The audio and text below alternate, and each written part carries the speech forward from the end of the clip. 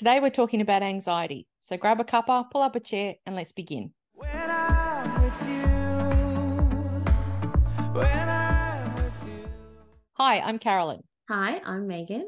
And this is Talking Resolve, where we discuss real life problems to help you understand how fight and flight and unsupportive meaning takes over your life. What have we got today? Today we have a question from Jane, who's been watching, which is really good. Yes. I've been watching your videos and I want to understand how anxiety relates to fight and flight. That's a good question, Jane. It is a good question. What a great question. And it's good that she's connected it.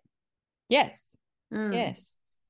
So what is anxiety in terms of flight and fight? We've got some things we're going to write down. Yeah, we have. That you wrote down. We've got so what it might look like. Is that what we want to cover first? So we've talked about things like restless legs, over worrying, overthinking, not trusting your response. I think that's a big one, like your future response, anxiety. I don't trust that I'll be able to respond appropriately in the future, which is a minute in the future, an hour, a day, whatever. It's like thinking ahead maybe a little bit too far. Yes. And then this is what you want to probably expand on a little bit, but it's the energy potential that builds up in our muscles and can lead to a panic attack. So if we think about what anxiety is as a flight and fight response, when we drop into flight and fight, what the brain does in the fight and flight side of things, which are the mobilizing behaviors, it starts to push energy into your muscles so that you can move and move quickly. When we start to feel anxiety coming on, it's normally because we don't actually have the ability to run or to fight. So we can't do either of those. And we're now in a situation where we can't do the immobilizing behaviors. So that's the freeze and the play dead. We don't have, or the freeze and the faint. We don't have the ability to hide under the doona. We don't have the ability to make our world smaller. So we have to be acting in that space, but we don't know what to do. So that energy potential starts to build up in the body and gets more and more and more. And if we don't dispel it, if we don't, either through discharging the freeze, which is a different process altogether, we don't reset the nervous system, or we don't actually use that energy, that's when it'll go into a panic attack as well. So that's what happens when we don't do anything about the anxiety. And the example I was going to give was, and I'm sure this person won't mind me telling the story because it's just illustrative of flight and fight. They were in a waiting room and they were feeling quite nervous about seeing a doctor. And then while they're in the waiting room, another person was having an argument with the receptionist and creating a lot of angst in the room as a result. And she found herself like just kind of ants in her pants. She couldn't sit still and was starting to get more and more anxious in the whole situation. And then her name got called to go into the doctor's and she ran across the room. She said, I leapt out of the chair and just ran across the room. And she said, I didn't understand it because I didn't actually want to see the doctor. This is what I was anxious about. And I said, yes, but there's all the flight and fight potential is building up. So that energy and what you were flight and fighting about became the altercation in the waiting room. And you wanted to escape that. And that's why you ran across the room, even towards danger. This is what happens when people run towards danger. It's usually because something else is happening in that moment that is more dangerous. Yeah. And they're responding to that. And anxiety is the worry that I'm going to be in a situation that I can't do anything about. I don't have the resources to be able to solve the problem. And I don't trust myself that I've got what it takes to get through it. So all of this then builds up and you get that frenetic energy has to go somewhere. So it goes into a panic attack or an anxiety attack, whatever you want to call it. It just escalates because you're not doing something with the energy. So a good solution in that moment may be go for a run. This is something my cousin does. When she starts to feel anxious, she goes running. She loves to run. So she's using the flight response then to dispel the energy, and she gets all the endorphins and the health benefits of running. So she's using it on both sides. So she'll just go for a run. She'll come home, chuck on her running gear and just go, just to be able to dispel some of that energy. And it really helps with her anxiety. So that can be something that you can do is actually move. Move in the moment. Now, I don't suggest that if you're sitting in the waiting room and you start to get anxious, you should get up and film a TikTok of yourself dancing, but maybe you should, unless that makes you more anxious. But it's getting moving. That's why people pace when they're anxious or nervous, because they've got to move, got to get that energy out, that the energy potential that's building up in the muscles has to do something with it. That was a very long-winded answer to that question, wasn't it? No, I think that's what we're here for, isn't it? Yeah, it is. And it's a good example. It was a really good example of how for this particular person, when they jumped up and ran, was that because they didn't even realize they'd done it. And that's what I find when you've had a flight and fight experience, you don't always notice your reaction in the moment. But you'll realize it later, and then it can be a little bit confusing as to why did I do that? Why? Sometimes it's really clear. I've taken my son to an animal park that had tigers that leapt at a glass panel that we could see the tiger and it could clearly see us. And I didn't see it leap because I just saw it go to leap and I was gone, dragging my son behind me. I was gone. And I was about, 10 meters away. I heard the thump. I heard the tiger hit the glass panel. But I didn't notice that I'd moved until I was well away from it. And my son's response was, oh, that was so cool. And people say to me, well, he must have had a flight and fight response. Why wasn't he afraid? Because he was already with his safety, which was me. So he was already with me. He knew he was safe. He knew the tiger wasn't going to get him because he was with me. So in his little 6-year-old brain at the time, it was like, I'm completely safe in this situation because mum's here. Whereas me was like, my child is here. I need to be out of here. And I was gone. I think that's the fastest I've moved in a long time. But I didn't notice I'd moved until I was well out of reach in inverted commas, and then noticed, oh, that's a flight and fight response right there. So we don't always notice it in the moment. We tend to get really caught up in the way we're feeling, which fuels the anxiety because we get a bit monkey mind about it. So it tends to become really preoccupying in our mind and start swamping us. The sensations in our body start swamping us, and you get into this cycle where it just keeps escalating because we don't know what to do about it. We don't know how to dispel the energy, and we don't always understand why we've got it. Why are we anxious about this situation in the first place?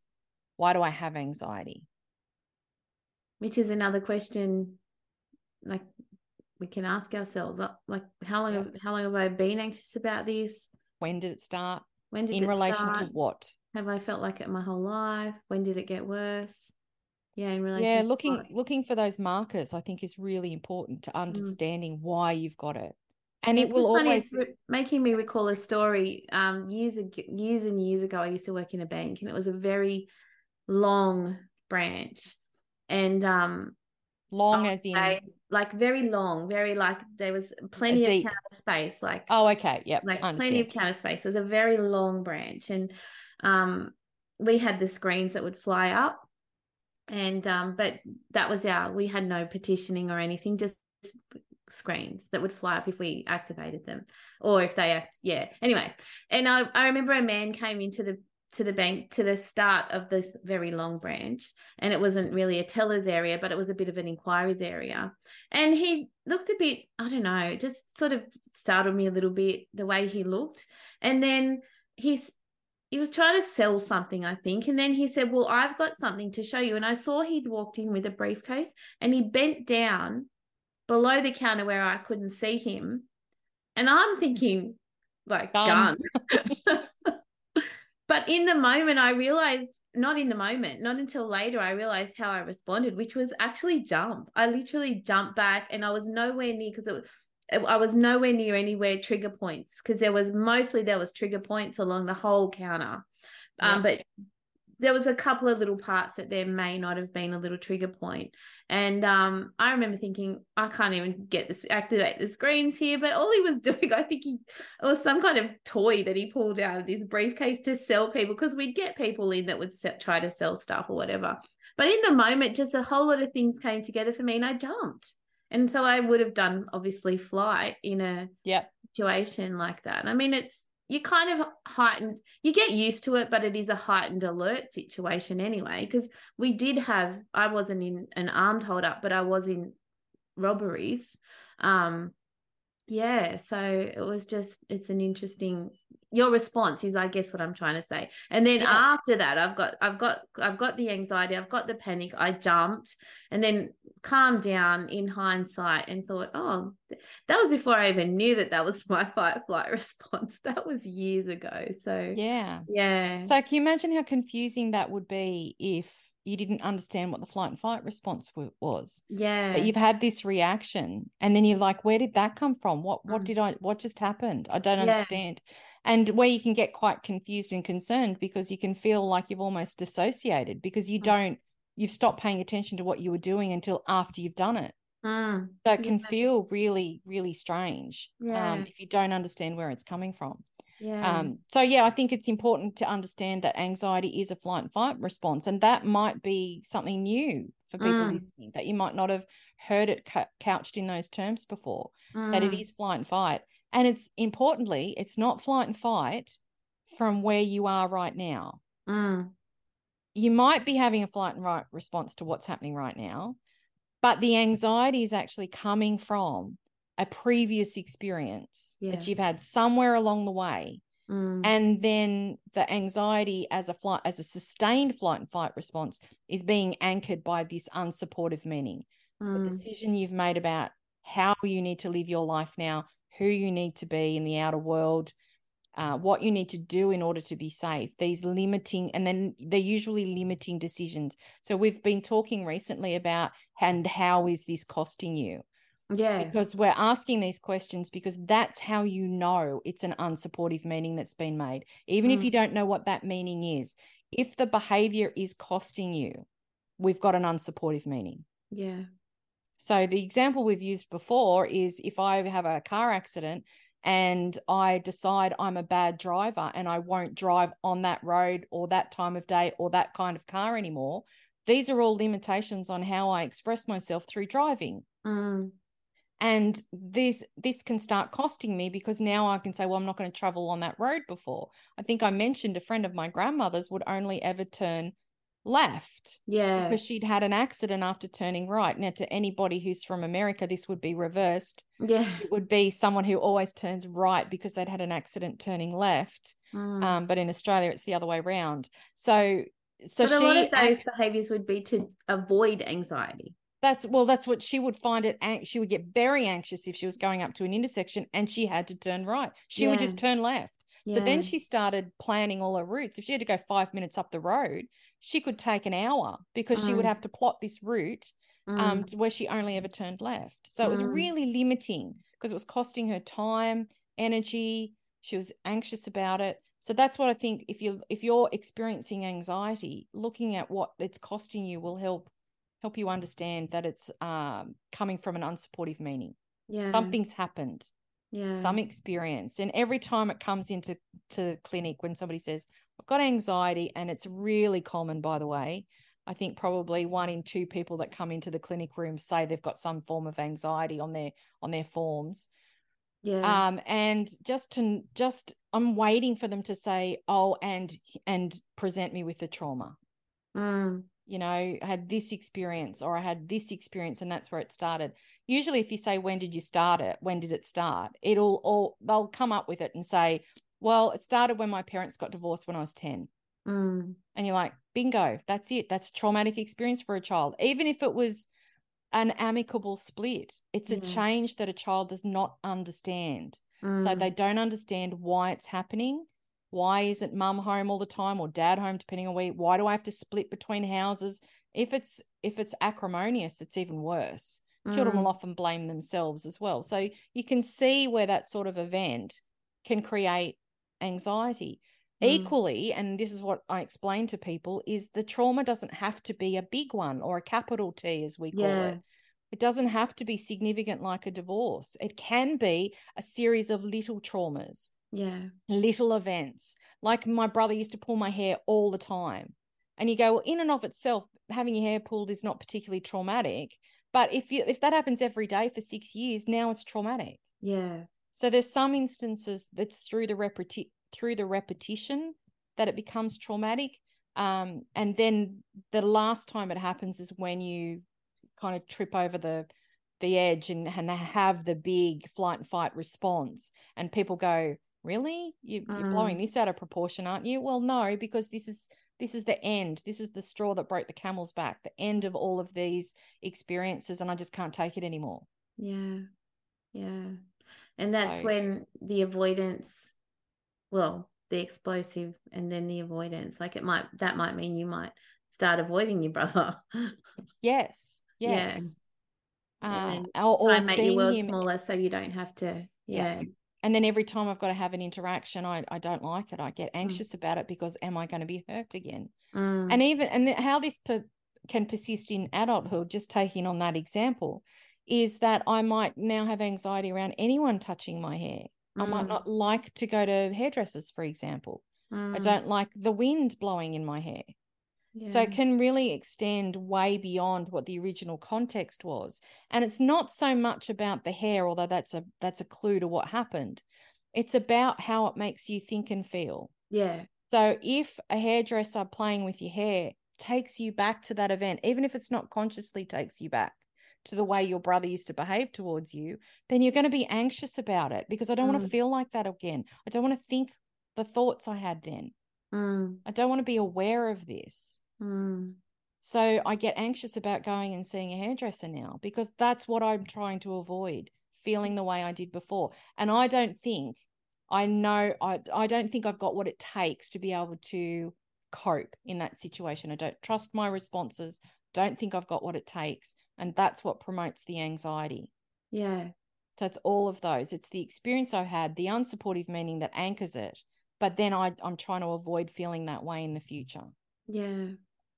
I think we wanted to cover a couple of things maybe we have, but what it costs you and why we cover what it costs you, because that's sort of what we're looking at here. We want to have that full expression of ourselves and that like free experience of life, and it'll cost you things like freedom. It'll make you inflexible. It'll make you want things a certain way because you know how to respond to that. If it's not that way, you'll feel this anxious feeling.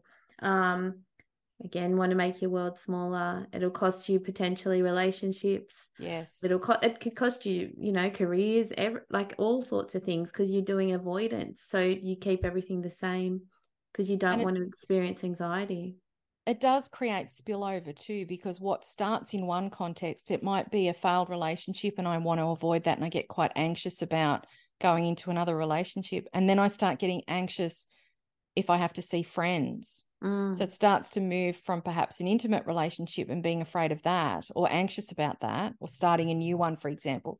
And then it'll start permeating into other contexts like friends under relationships. And then it'll extend even further, work colleagues and then people in general. Because I don't trust that I've got what it takes to be able to respond appropriately. Yeah. Do you want to expand on that a bit, like responding appropriately? So when I'm talking about responding appropriately, I mean something that where we can look back with hindsight and go, I nailed that. Yeah. I handled that really well. It was a challenging situation and I did well. So if we don't believe that will happen, if we believe that through our own experiences that if I look back on the way I behaved, it's going to be a problem, or it escalates a situation or makes things worse, or it costs me money, or whatever it is, that's when I'll start. That's what I'm trying to avoid as well. I've lost my train of thought now. Yeah, what sorry, I put you on the spot. Yeah, it was around what it cost you, and then around I can't remember either, sorry. I was just intently listening episode, and then my mind went, what's the dog doing? It's like squirrel. And we're not anxious about it. No, I'm not worried about it. Just pull ourselves back on track. We'll tell you what the timestamp is that you can just skip all this bit. No, I think we were talking about why responding appropriately. What does that mean? That's it. That was it. Well done. So I think it's responding appropriately means that I responded the way I both expected myself to and in a positive way. and it worked out the way that I wanted it to. Or the And way then even if it doesn't, because I think you brought up something about it costing me money or costing me this or costing me that. And it's like, even if it does, and then it's like, can I respond appropriately to that? Yes. So Yeah, it's it's kind whatever of, yeah, we're yeah. always doing that. It's like, have I created another unsupportive meaning? Because it's not just one unsupportive meaning. I'm going to point No, that that's out too. right. I don't Yeah. think we've ever talked about that. You can have No. a myriad of unsupportive meaning. Like the Yeah. car accident one, I can decide I'm a terrible driver. That's one. I can decide I can't drive that type of car. There's two. I can't drive on that road. There's three. I can't drive at that time of day. There's four. I I don't can't. like the sound of a dog barking. Yeah, or what was playing on the radio, or those Yes. funny blow up doll things outside of it. Blow up doll, that's terrible. Blow up You Santa mean, in yeah, front I of a know what you car mean. yard. That's what I was Those thinking of. flappy ones that, yeah. Yes. That's what I was thinking of. And then I realized what I said and went, oh, that's That's not how that came across at all. okay. Yeah, so I think it's those things that unsupportive meanings can be created on top of one another all at the same time. And there's Yeah. going to be more than one, because we're just trying to make sense of what's going on around us and how we now fit in that landscape. But I think too importantly, I mean, we talk about triggers before and not getting into all of them to become triggerless, like you hear out there sometimes. And it's not about that.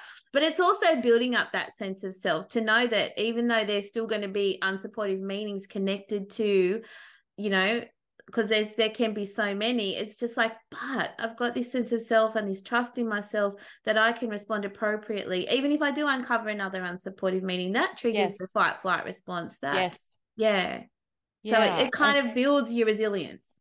The more I inner don't work think you do. I was going to say, I don't think you can be triggerless, but I kind of get what they're saying. I think what they Yeah. mean is that I don't need to respond to triggers in the way that I used to. Yeah, which is a The much triggers better will way of still putting happen. it. Yes. Yeah. And Because I I think that hear people sounds more say, achievable. become triggerless. And it's like, you can't. No. Like you're always No. going to be able to be, there's got to be often triggers, but it's just how do I trust myself to respond to that? So however you just said it, I agree. Yeah. Yeah. I think you tend to notice it afterwards that a trigger's occurred and you've responded differently. Mm. I think that's the reassuring thing about that. I don't think you can have a triggerless Well, I world. won't go into any detail, but I did have this experience this week with someone who had an experience, had really had a few sessions and really noticed a shift in their response, and then stepped back after it and said, I would normally walk away from that situation thinking, I wish I did this, I wish I did this. They actually walked away from the situation where I nailed that. Yeah. And it wasn't an easy situation, but they walked away and thought, I nailed that. How Yeah, good is and that? how do we know anything's changed? How do we Mm, know things are different for us when we're challenged again? That's what mm, a trigger is. It's a mm. challenge. Yeah. So in the face of a trigger happening, which you have got no control over whether a trigger is going to happen, I might drive past a car yard with a blow up Santa that's going nuts. I can't ever change that Mm, occurring, but what I can change is my response to that. yeah. And I think that's where true empowerment lies, is that I no longer need to respond to these triggers in a flight and fight way anymore. You see Mm. my dog in the background Yeah. there? I can hear he's Amen. getting restless. He was just walking around and just there he is Oh. again. So So have we got any, you know, things we can do when it I comes to think anxiety? again, I think we've talked before about, when people say you need to work on your breathing, you do. It's bottom line is find a breathing technique that works for you in the moment. I think that's really important. And to try and reduce your overall stress levels everywhere in your life, and meditation is one of the best things. If you think you can't meditate, I think you haven't found the right type of meditation for you. Yeah. There's so many different types. I think we have this idea that you've got to sit in this weird cross-legged position and or just be quiet and listen to weird chanting or bells or something. It's not. It's anything. I mean, that is meditation. That's a form. And if Yeah, that but it's not floats the your boat, only. then sure. But there's walking meditation where Yeah. you just walk in a defined path. I've done this in a Buddhist temple where they just walk between the rows where you can sit and and you just walk backwards and forwards. Yeah. We just created like this little snake around the temple, and it was really relaxing. You just let your mind go where it goes. Yeah. It might be gardening for you. It might be listening to music. It might be knitting. It might be, you know, meditative practice, I think, is just as valuable as actually sitting and listening to a meditation. If you want to listen to a meditation, I can recommend the Calm app when I'm not getting paid to plug that. I find it particularly useful. I like their soundscapes because sometimes it's just really nice to listen to rain, for example, and you can just listen to the soundscape. Or if you really like you can listen to the inside a museum or a coffee shop or a cat purring or whatever you want. There's all sorts of different soundscapes as well. So if that's more your cup of tea, or if you want to listen to somebody talk you through a meditative exercise, they've got that as well. So I quite like that. And there are other ones out there that will do this. And I think all of that is useful because it's all support resources to help calm your nervous system generally. And those are useful. Yeah. So with a bit of space that these create, you can start healing from whatever it is. Yeah. Whatever the user anxiety that's created the flight. Yeah. And shameless plug, reinvigorate. I'm going to say it again. Do reinvigorate. Yeah. Guaranteed result. Oh, I don't know about that, but no. But we've had some pretty good track records. We have. Yeah. For our humble little program. Very, very happy with it. That's right. Are we done? Well, I think we're good. Yeah. I think we are. Hopefully that helps people understand anxiety. Yeah, I hope you can connect if you're suffering from anxiety. I hope you can connect it to flight and fight. Educate yourself a little bit more about what flight and fight is. There's some great books out there that'll explain it. And just even if you can just see it in that perspective and recognize that that's what you're doing, then the next step is to go, well, what's that? What am I actually responding to? Yeah. Because it's not really about the moment. It's about where's this coming from? What experience or set of experiences have I had that's created an unsupportive meaning that I'm now fighting against? Yeah. So. Very good. Thank you. All right. Lovely talking to you. I hope this helps Jane and others. Yeah.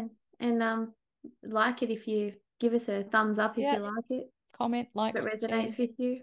Yeah. Do the hand thing. Yeah. Okay. All right. Talk to you soon. See you Bye. later. It's all right. It's so